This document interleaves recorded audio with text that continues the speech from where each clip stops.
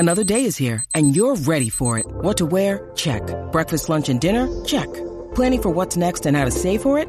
That's where Bank of America can help. For your financial to-dos, Bank of America has experts ready to help get you closer to your goals. Get started at one of our local financial centers or 24/7 in our mobile banking app. Find a location near you at bankofamerica.com/talktous. What would you like the power to do? Mobile banking requires downloading the app and is only available for select devices. Message and data rates may apply. Bank of America N.A., member FDIC. From the Fifth Quarter Studio in Madison, Wisconsin. You're listening to the 5-Minute Basketball Coaching Podcast with our host, Steve Collins. I got 3 favors for you. Actually, 4. First one is go over and subscribe and leave a review for the podcast. We would really appreciate that. Number 2, tons of free resources over at Teach Hoops on YouTube. We would ask if you like them to subscribe, maybe write some comments. We would love that. That's the second thing. Third thing is go over and call the people at Dr. Dish up in Minneapolis right now and tell them that you want a Dr. Dish machine. They will help you finance. They will help you through all that process. And then the last thing, and not the least thing, but the last thing, go over and check out teachhoops.com for coaches who want to get better. If you like the podcast, this is the way I'm able to do it. It's the way I'm able to take all the spring and all this time and set up interviews and edit and do all those things. Teach Hoops allows me to do that. You don't get rich doing podcasts, but and you don't get rich running Teach Hoops, but it allows me to have the time and the resources to do what I need to do. So go over and check it out, and let's head off to the podcast. Questions. Yeah. So basically, I'm in Washington, so we get to go until July 31st is our kind of cutoff day. Yep, ours is too. Yep. And so we're done now. We just got back from Gonzaga. We took 8 guys over there, and it was pretty successful. But a lot of our varsity guys or guys who are going to be on varsity just based off age and experience didn't end up going, and a lot of young guys did. So I'm just wondering how you would. Okay, so give me a little background. How long have you been at the school? So I graduated from there. So I'm 28, so I'm 10 years out of high school. Okay. And basically I've coached there for 7 years, and head coach for this will be my 4th year. Okay. And is it common? Is that a common occurrence where the youngsters go and the older ones don't? Yeah, it's a very common. We have troubles. We're kind of what I would call a rich school. So we have a lot of kids going on vacation to Italy for, 3 weeks. Yeah, I hear you. Okay. Yeah. So I'm telling you, we've been very successful, and end of July is hard. July is hard because I try to get everything that I think is super important in June.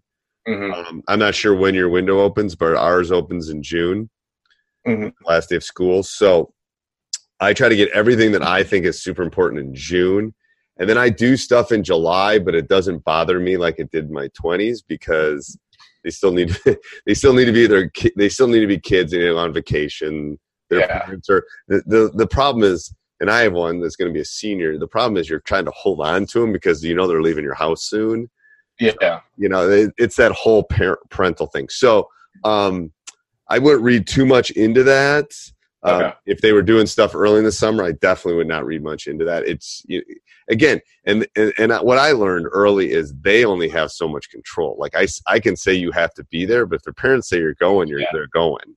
And that's kind of my issue is we're a small school. I think we have like 270 kids. So everyone plays football, everyone plays baseball. Right. So it's just trying to carve out that little bit of time. And so, I'm just comparing it to the other schools that we play because we're playing schools that have like 500 kids. Yeah, and it's hard. So you're doing it. Yeah, that's not. Yeah. What I've told people in the past too is there's a couple things you can do. You can try to sit down with the parents. Earlier in my career, I used to sit down before I kind of knew the schedule and say, okay, here's what I'm thinking. How does this fall with everybody's schedule? Okay. And then if they were saying, oh, this week doesn't really work, then we'd do light stuff that week. Especially if you're a small school, it might be like, all right, let's sit down and figure out how this can work for everybody because I want them to go to Italy and I want them to play baseball. But let's carve out. Maybe it's an early morning. We used to do, but when my kids were little, We used to do early morning stuff. It's like, all right, we're going to do 6:30 workouts, and then you got the rest of the day kind of thing. Yeah. So again, it's there is time. It just takes a little bit more legwork to kind of carve that out. But I mean, I definitely would not read into it that for sure. Yeah. Okay. And yeah, that makes sense. I think that I mostly am going to try to read into it more for the guys who did end up showing up and going to the camp, as opposed to the kids who did not. Was kind of the way I was hoping to balance that out. And I just wanted to get some feedback. Yeah, and the thing is, it's like, if they're going to Italy, it's a little different. If they're going to their lake house, well, is there something you could do at your lake? I mean, there's always things. Yeah. There's always workarounds. But yeah, again, they only have so much.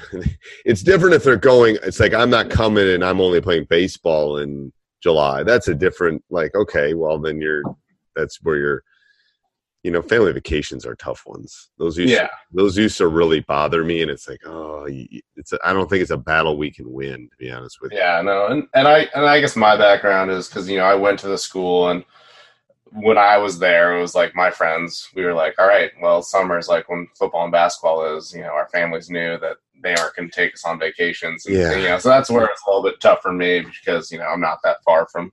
Right. No, I get it. I get it. Hey, everybody. I hope you enjoyed that podcast. If you did, please go over and leave that 5-star review on iTunes, Stitcher, Spotify, Acast, wherever you listen to these podcasts. Also, go over and check out teachhoops.com for coaches who want to get better. It is my baby. Learn all my secrets of how I was able to win 80% of my high school games, 3 state titles, multiple conference championships. Let me help you through this great journey we call coaching. All right. Have a great day.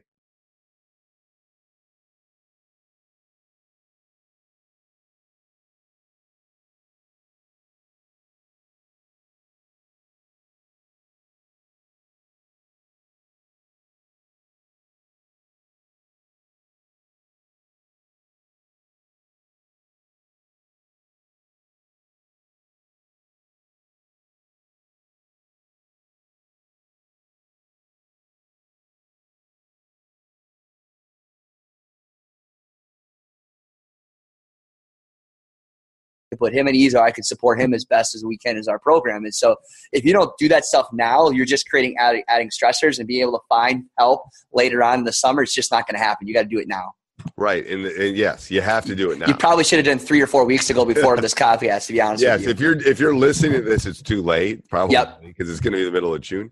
So it's basically the roller coaster at this point. Hang on. Yep. And then what I would do is start jotting notes down for next year. Or join Teach Hoops and then be able to come talk to Steve and I. We'll help you out right now. We'll help you. There's a little plug for you. There you go. But I mean, I'm serious though. But jot things down like, ooh, I don't like how this works. Or maybe we shouldn't go to this. Or maybe we need to change when we have our open gyms. Or, I got to sit down with a football coach. Or, baseball is really becoming a conflict. Whatever it is, you got to figure it out. And then you got to be able to tackle it. Because you're right, if you spell it out in front of you, it will make it a lot easier as far as moving forward, for sure. For sure. Yeah. Okay. Anything else? Full timeout today is what's the most effective screen that you use in an offense? What's the most effective screen that you like the best? Right now, I'd say the flare. The flare screen. Yeah. That's a big thing that we're trying to utilize also in our program. But why? Why the flare screen? I think it's hard to defend at the high school level, and people don't spend enough time or know it well enough. So do you think it takes a lot of time to prepare? I do. I think a lot of coaches now are really still focusing on how to guard the pin down and the ball screen, and the flare is something. I also think that I still think the pin down is very effective. Wide pin down. I do too, but I think it's easier to defend. Right. And I think if you run flare after flare after flare, yes, it's easier to defend. But when you run some flares once in a while, God, I've just seen so many open shots off it that. But don't you think that you got to have guys that can really skip the basketball and are strong enough to pass that basketball? You got to be strong enough to skip it. Yeah. For sure. Or you can shorten the pass up top. Okay. What I've seen. And run that flare up top. But I think it's a lot of where the game's going, and I think that has a lot to do with it. So absolutely. All right. Okay. Awesome. Sounds Till next good. week. All right. Bye. Hey, everybody. I hope you enjoyed the podcast as much as I did. Subscribe and like, leave a review. We really do appreciate that. Go over and check out teachhoops.com for coaches who want to get better. I know you are thinking about it. I know you want to become a better basketball coach. Let me help you. Okay? This is the reason I did it. I wanted to help basketball coaches take their coaching to the next level. So go over and check it out. Resources, videos, handouts, one-on-one calls, office hours, a community like no other. Go over and check that out. All right. Have a great day. Sports Social Podcast Network.